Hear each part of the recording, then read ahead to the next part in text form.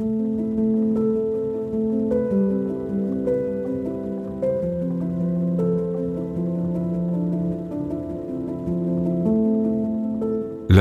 to jedno z największych zimowych zagrożeń w górach. Od 1909 roku w polskich Tatrach odnotowano ponad 250 przypadków zasypania zwałami śniegu. Ponad 90 osób nie udało się uratować. Słuchacie 35. odcinka podcastu Z miłości do gór Tatrzańskiego Parku Narodowego. Przy mikrofonie Bartek Solik. Dzień dobry.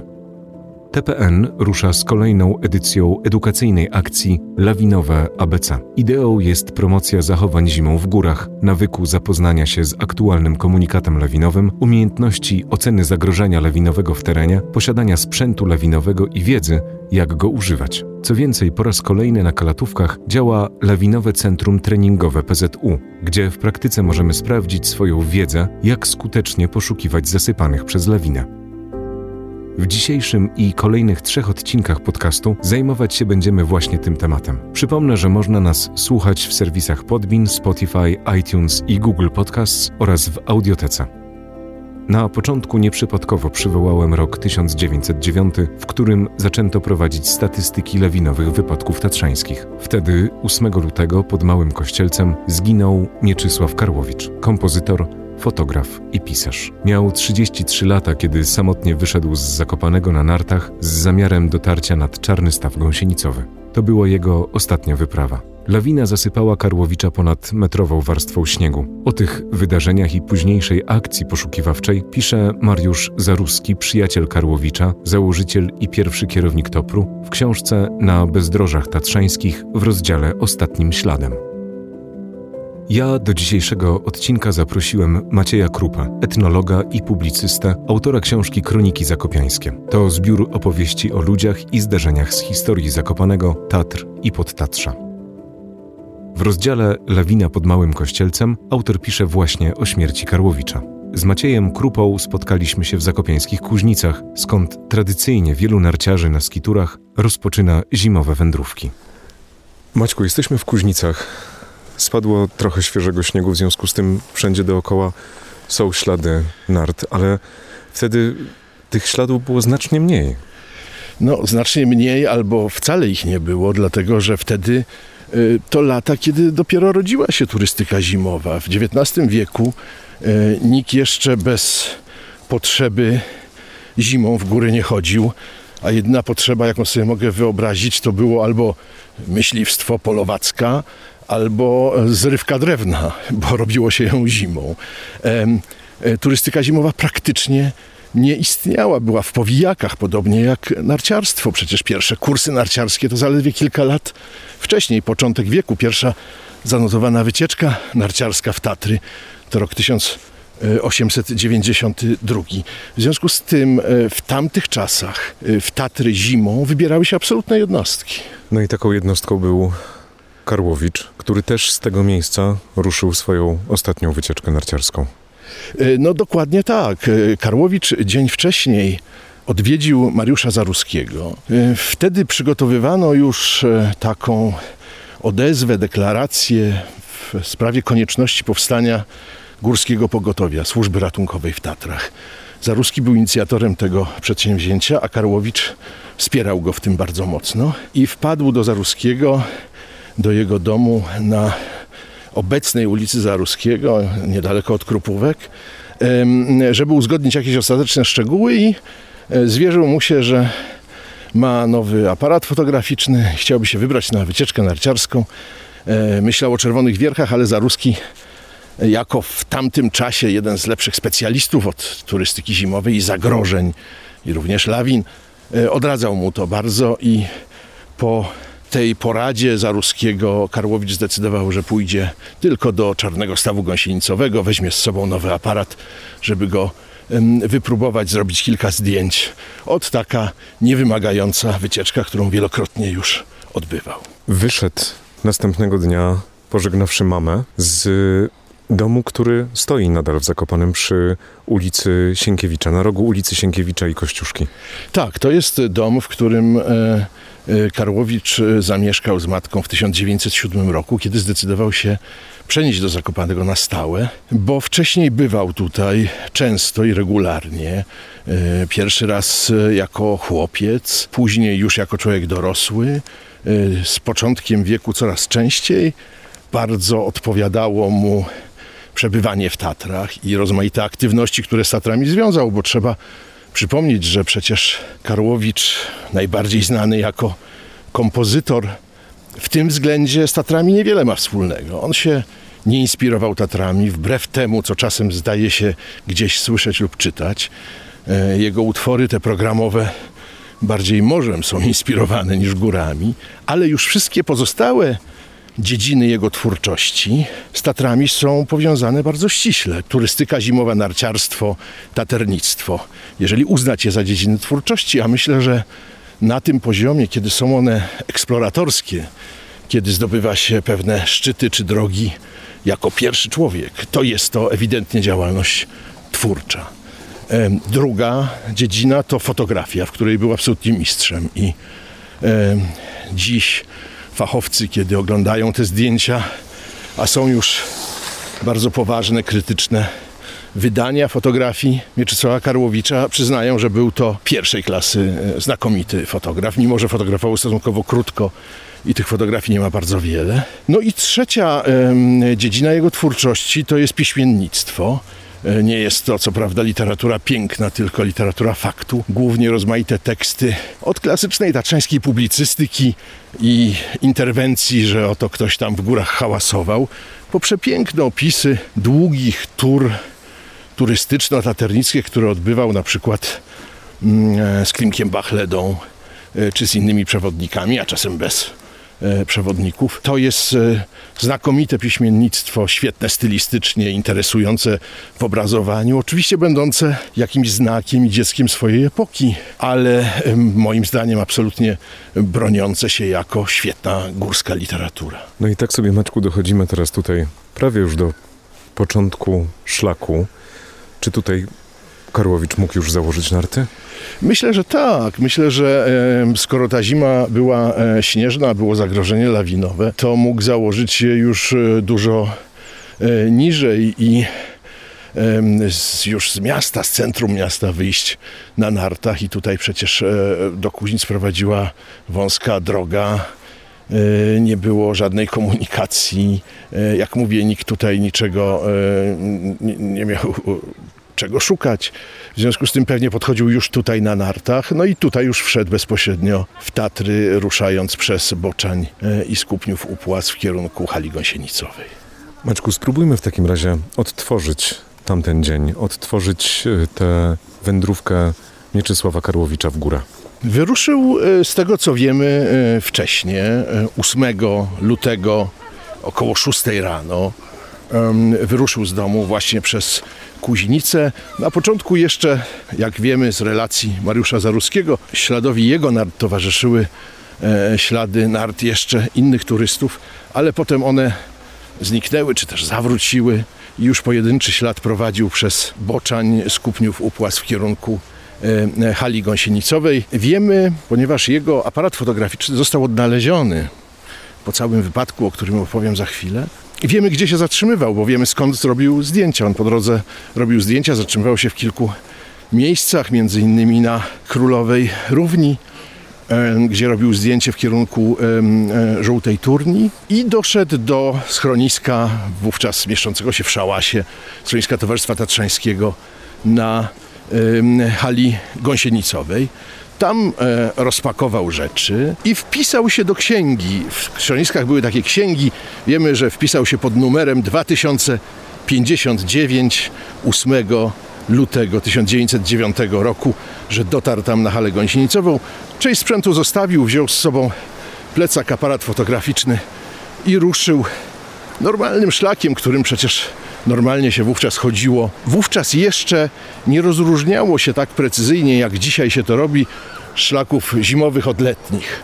Więc bardzo często z przyzwyczajenia zimowi turyści podążali szlakiem letniej ścieżki i podobnie Karłowicz trawersuje zbocza Małego Kościelca i, co wiemy już z późniejszych relacji generała Mariusza Zaruskiego, tam najprawdopodobniej sam z powodu nacisku na pokrywę śnieżną wyzwala lawinę.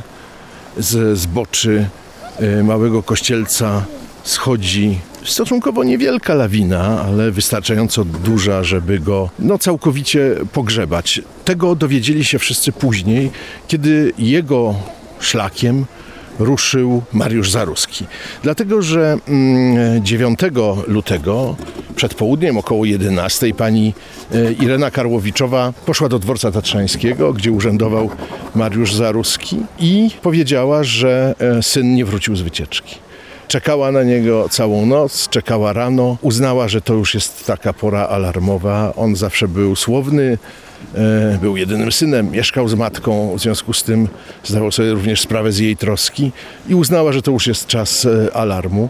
A Zaruski, podobnie znając odpowiedzialność Karłowicza i rozmawiając z nim przecież 2 wieczory wcześniej, również zdawał sobie sprawę, że z tej wycieczki powinien był już dawno wrócić i że w związku z tym sprawa nie wygląda ciekawie. Zebrał się szybko, wezwał do pomocy przewodnika, znanego wówczas przewodnika i również w przyszłości jednego z pierwszych członków Straży Ratunkowej TOPR-u, Stanisława Gąsienicę-Byrcyna, i ruszyli na nartach z Zakopanego na halę gąsienicową śladem Karłowicza. Jak już powiedziałem, te ślady były ciągle widoczne na śniegu. Bardzo łatwo mógł Zaruski odtworzyć tą marszrutę, miejsca, gdzie Karłowicz się zatrzymywał. Wszedł do schroniska, zobaczył tam część sprzętu, co już bardzo mocno dało mu do myślenia, że prawdopodobnie sytuacja wygląda bardzo źle. No i ruszył śladem Mieczysława Karłowicza i to, co zobaczył, przeraziło go, dlatego że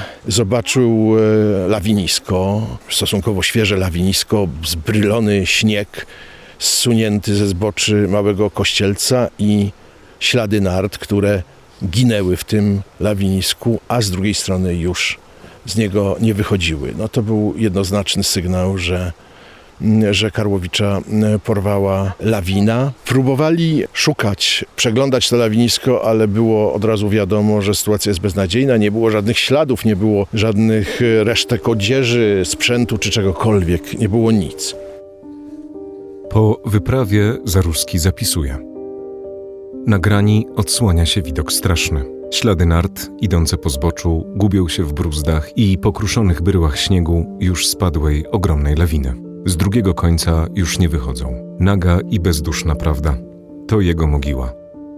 Każe Staszkowi pozostać na miejscu, bo śnieg wszędzie niepewny i ze stromego zbocza zjeżdżam na lawinę. Śnieg twardy, zbity i świeżo dzisiejszym śniegiem przysypany. Kopiec olbrzymi, szeroki, grób śnieżny. No i to były prorocze słowa, to był grób śnieżny. Stanisław Gąsienica-Byrcyn wraca po pomoc do Zakopanego. Zaruski jeszcze w nocy wychodzi na lawinisko i próbuje przy świetle pochodni nasłuchiwać, kopać, ale jest to beznadziejne działanie i myślę, że ta noc, którą spędził samotnie w schronisku, gdzie jeszcze wisiały rzeczy Karłowicza, musiała być dla niego również dramatyczna. Następnego dnia przychodzi 4 narciarzy zakopiańskich i 2 przewodników, Jan Pęksa i Klimek Bachleda, wyposażeni z łopatami i zaczynają konsekwentnie przekopywać to lawinisko. W tamtych czasach jeszcze nie było techniki sondowania, która potem się pojawiła i jest dzisiaj powszechnie stosowana, nie mówiąc o żadnych elektronicznych urządzeniach. W związku z tym oni kopali po prostu studnie w śniegu, licząc na to, że co kilka metrów, licząc na to, że trafią na jakiś ślad. No i po kilku godzinach pracy z jednej z takich studni Jan Pęksa krzyknął: "Jest pan!" Znalazł ciało Karłowicza, zostało ono wykopane i znamy ten obraz, dlatego że Stanisław Barabasz, jeden z pionierów narciarstwa, był tam, wziął z sobą aparat fotograficzny i zrobił 2 zdjęcia. Przerażające zdjęcie, kiedy widać po prostu zwłoki Karłowicza ułożone na śniegu, wydobyte spod śniegu, wokół ci ratownicy, rozpoznawalni. Przywiązali ciało Karłowicza do takiego prowizorycznego toboganu z nart, no i zwieźli w dół do Zakopanego. Wieść szybko się rozniosła. Karłowicz nie został tutaj pochowany.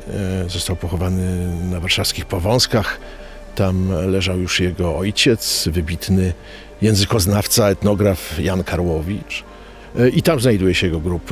Jego pogrzeb miał miejsce tydzień później. A z tym miejscem, bo to miejsce jest oczywiście, wszyscy turyści to wiedzą, oznaczone znakomicie głazem. A zaczęło się tak, że po wykopaniu tego dołu i wydobyciu ciała Karłowicza Mariusz Zaruski wcisnął w to miejsce gałązkę kosówki, którą odnalazł na wiosnę i działacze Towarzystwa Tatrzańskiego postanowili uhonorować Karłowicza głazem pamiątkowym, który w rocznicę jego śmierci został tam uroczyście odsłonięty. Kamienny obelisk, który do dzisiaj jest doskonale widoczny ze ścieżki turystycznej prowadzącej do Czarnego Stawu, na którym czytamy Mieczysław Karłowicz, daty urodzenia i śmierci, non omnis moriar, czyli znana łacińska maksyma nie wszystek umrę, stosowana wobec ludzi twórczych, którzy przeżyli w swoim dziele, bo tak właśnie stało się z Mieczysławem Karłowiczem.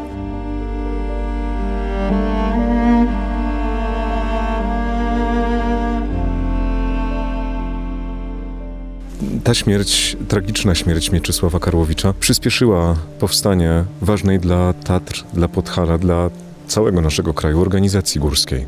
No tak, zdecydowanie. Jak już wspomniałem, Mariusz Zaruski był inicjatorem, a Karłowicz popierał bardzo mocno ten pomysł powołania jakiejś organizacji ratunkowej górskiej w Tatrach, ponieważ obserwowano coraz więcej wypadków i konieczne było, żeby taka służba powstała. Zaruski zdawał sobie sprawę, że już działają tego typu służby w krajach alpejskich.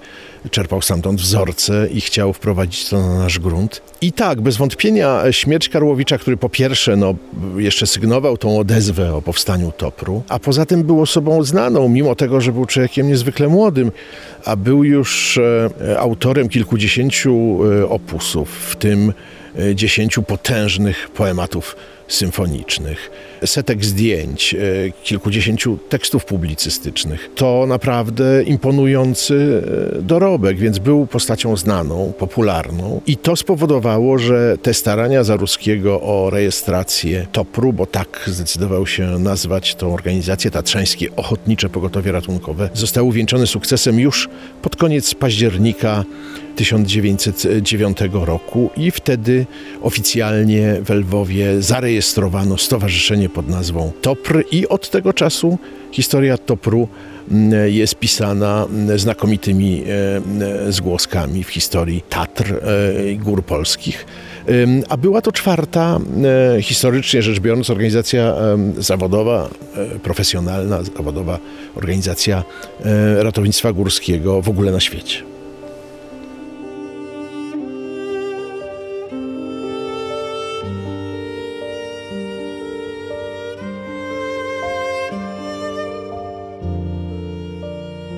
O śmierci Mieczysława Karłowicza w lawinie pod północną turnią Małego Kościelca opowiadał Maciej Krupa, przewodnik tatrzański i autor książki Kroniki Zakopiańskie, zbioru reportaży z przeszłości Zakopanego, Tatr i Podtatrza.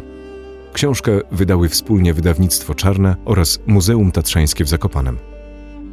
W podcaście Z miłości do gór rozmawiamy dzisiaj o lawinach, największym zimowym zagrożeniu właśnie w górach. W latach 1996-2010 w polskich Tatrach doszło do 41 wypadków, w których lawiny porwały 134 osoby. 39 z nich poniosło śmierć, 27 zostało rannych, a 68, czyli połowa, nie odniosła obrażeń. Z tych danych wynika, że z chwilą zaistnienia wypadku lawinowego mamy tylko 50% szans, by wyjść z niego cało.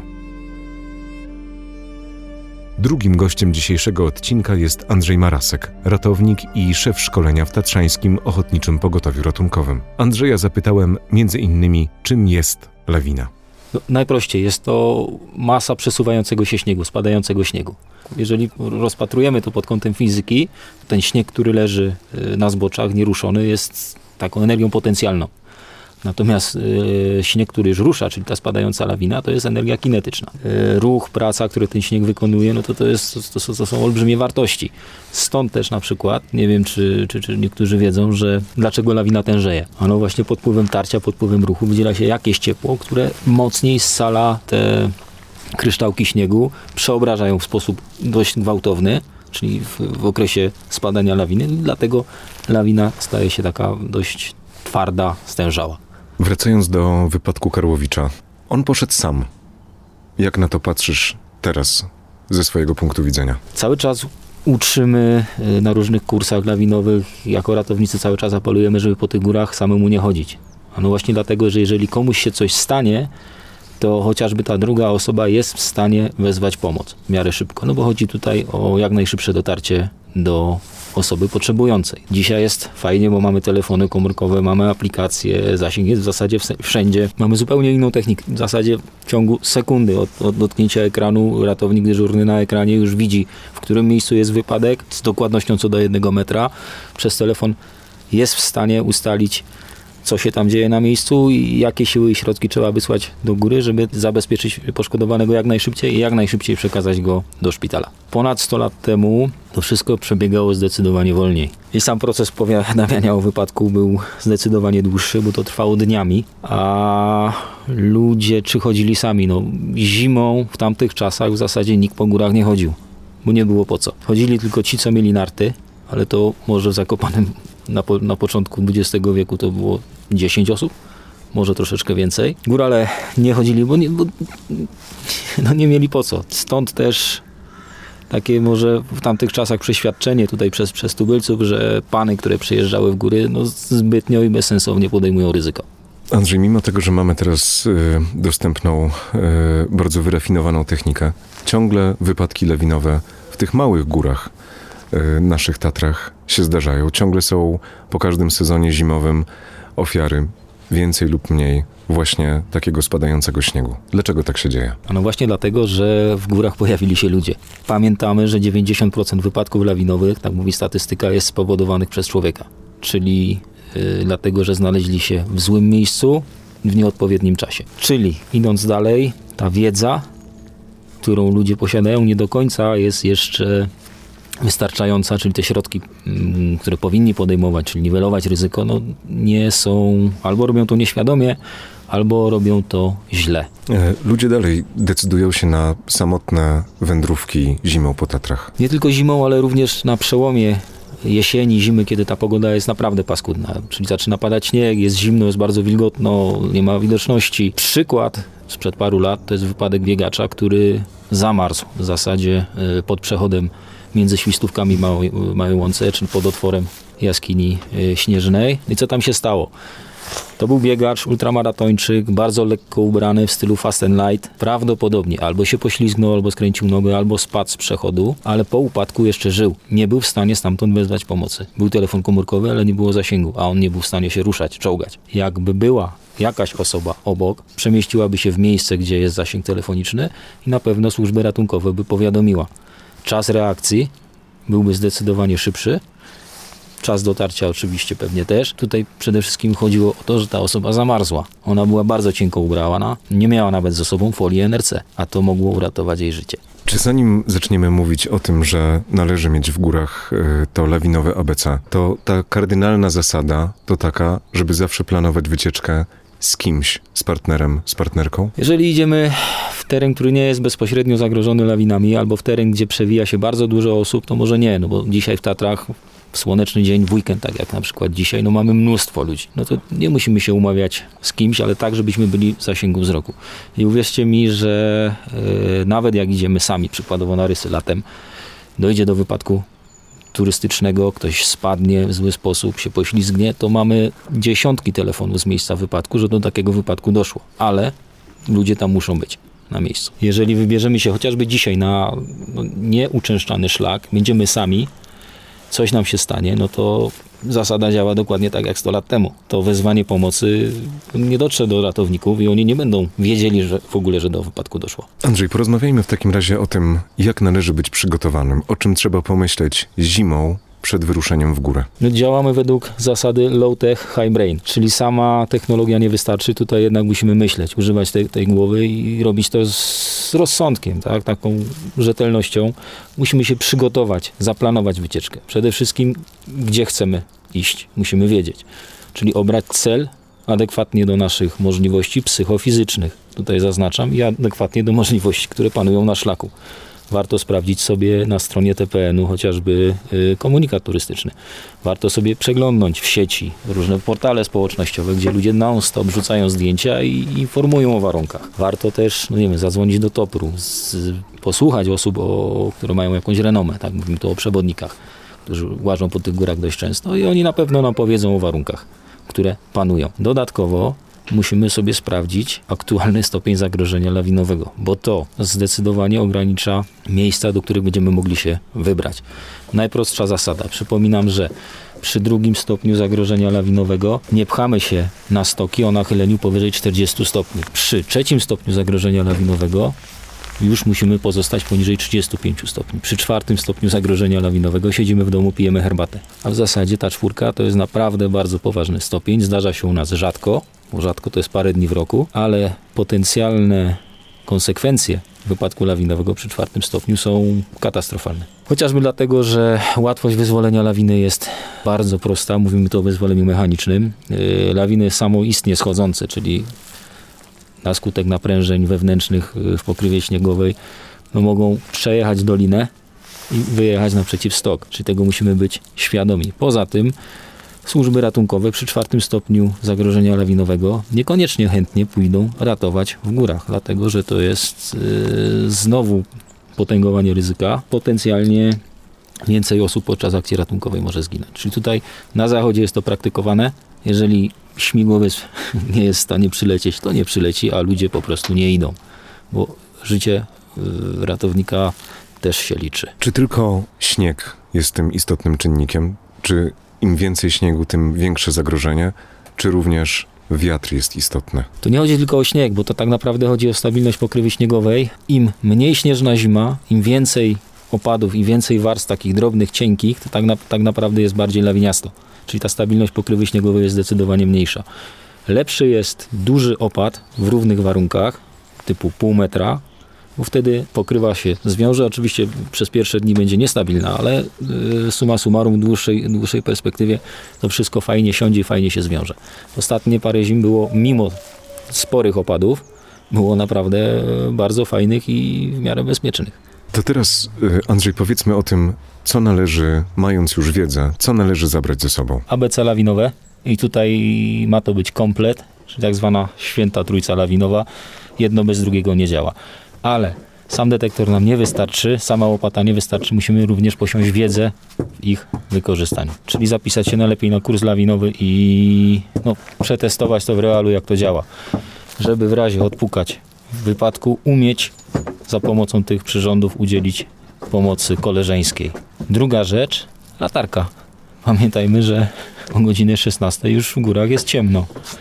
No i bez latarki trudno nam się troszeczkę poruszać. Trzecia rzecz, oczywiście jakieś ciepłe rzeczy. Dodatkowa kurtka, dodatkowa czapka, rękawiczki, gogle, puchóweczka, spodnie ciepłe. Zawsze się to wszystko przyda. Mówimy też tutaj o takich najprostszych rzeczach, czyli chociażby termos z herbatą. Apteczka, a w apteczce albo jakiś żelik, który potrafi grzać, albo folia NRC, która jednak uchroni nas przed zimnem. Mamy wszystko ze sobą, idziemy sobie fajnie w góry, idziemy sobie na wycieczkę, no i to też nie wystarczy, bo cały czas musimy analizować, obserwować, co się dzieje dookoła nas. Jeżeli pogoda gwałtownie się zmienia, no to my też musimy zmienić plany wycieczki, nie za wszelką cenę pójść na ten zawrat, tylko wrócić. Góry będą stały, jeszcze będą, a na pewno będzie wiele okazji do tego, żeby ten przysłowiowy zawrat zdobyć. Nie kosztem zdrowia, pamiętajcie, nie kosztem zdrowia. Andrzej, co się dzieje z człowiekiem, kiedy znajdzie się w miejscu, w którym lawina schodzi? To jest zawsze dla niego zaskoczenie, bo jeżeli chodzi o zmysły, wszystko nam zaczyna płynąć, a my płyniemy razem z tym.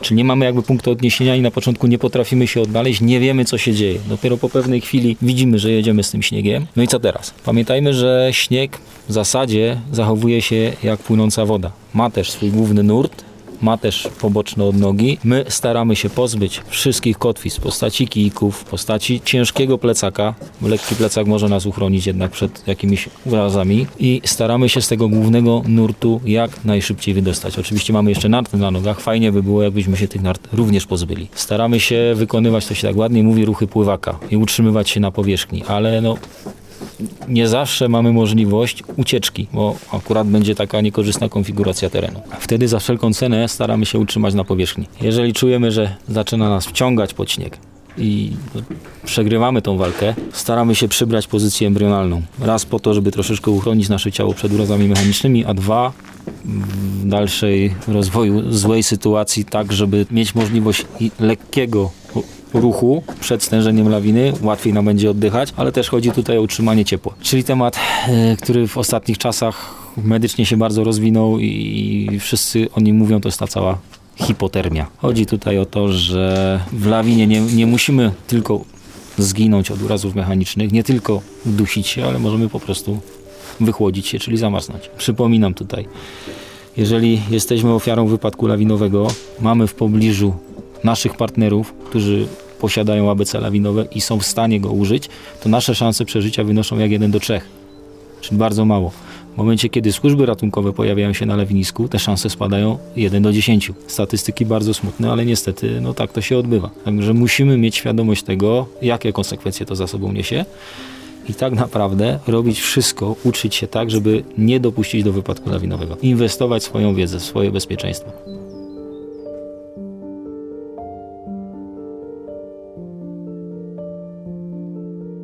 Tyle Andrzej Marasek, ratownik i szef szkolenia w Tatrzańskim Ochotniczym Pogotowiu Ratunkowym. Przypomnę, że zimą TOPR ogłasza dla terenu Tatr stopień zagrożenia lawinowego. Od możliwego na bardzo niewielu skrajnie stromych stokach tylko przy dodatkowym obciążeniu, po samorzutne schodzenie wielu dużych lawin, także na terenach o umiarkowanej stromiźnie.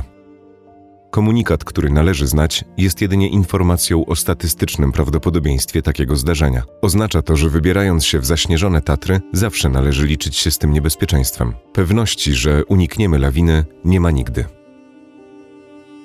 Lawinoweabc.pl to adres strony internetowej, gdzie znajdziecie wiele informacji o bezpieczeństwie w górach zimą. Przypomnę także, że na Kalatówkach w centrum lawinowym PZU można doskonalić technikę poszukiwania zasypanych przez lawinę. Organizatorem akcji Lawinowe ABC jest Tatrzański Park Narodowy we współpracy z Tatrzańskim Ochotniczym Pogotowiem Ratunkowym i PZU.